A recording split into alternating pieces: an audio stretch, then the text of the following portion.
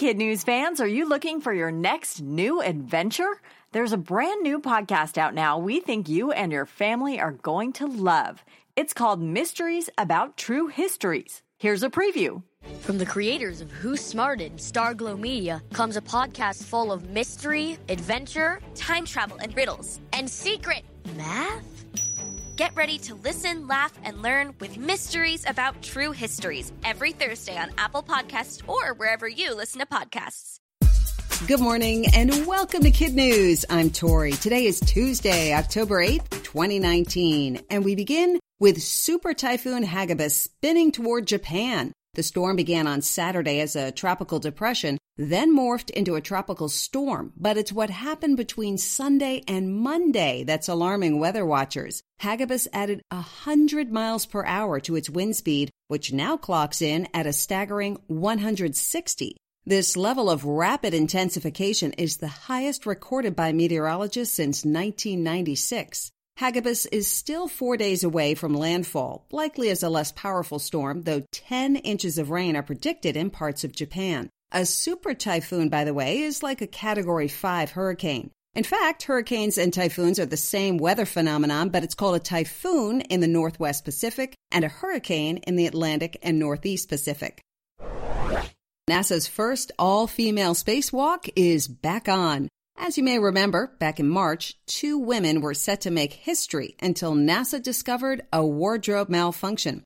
Both needed a medium-sized spacesuit, but only one was available. Flash forward to October 21st when Christina Koch and Jessica Meyer will finally make that ceiling-shattering stroll in space. Their mission? To install lithium-ion batteries to improve the station's power supply. It will be one of 10 spacewalks scheduled during these final 3 months of the year to improve the aging International Space Station.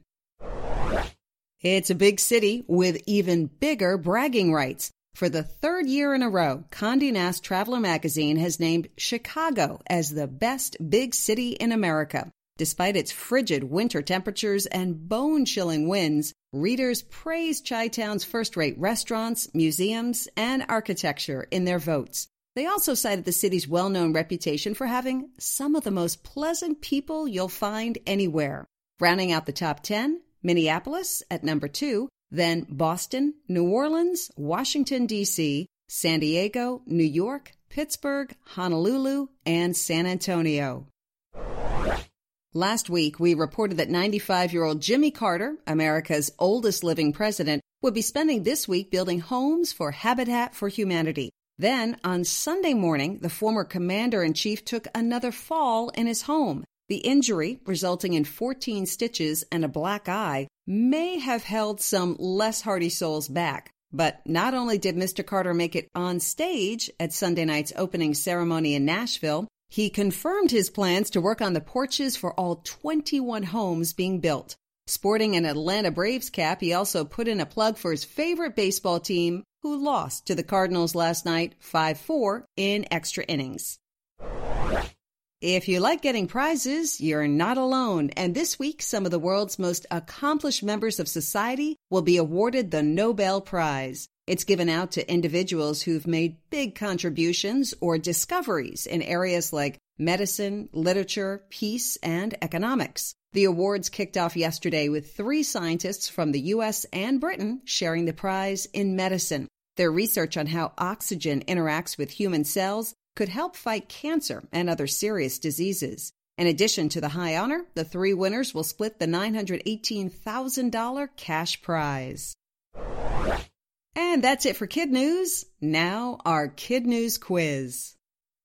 How many Habitat for Humanity homes does President Jimmy Carter plan to help build this week?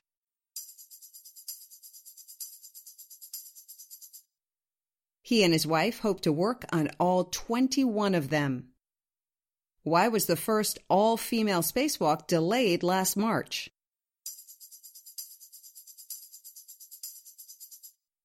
Because NASA only had 1 medium-sized spacesuit.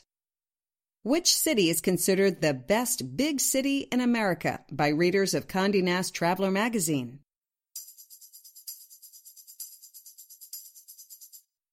Chicago received the most votes for the 3rd year in a row.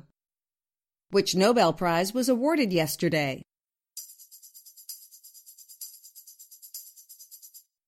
The Nobel Prize in Medicine was given to 3 scientists from the U.S. and Britain. And in One for the Road, the first Nobel Prizes were awarded back in 1901 after Swedish engineer Alfred Nobel created and funded them in 1895. In addition to the nearly $1 million cash prize, the honorees, known as laureates, also receive a diploma and a gold medal. 17-year-old Pakistani human rights activist Malala Yousafzai holds the record as the youngest winner back in 2014. The oldest, 96-year-old physicist Arthur Ashkin, who won just last year. Thanks for listening. Today's birthday shout-out goes to Connor from Bend, Oregon, who turns 7 today. Have a great day, Connor. And parents, please rate and review us wherever you get your podcasts. We hope you tune in for more kid news tomorrow morning.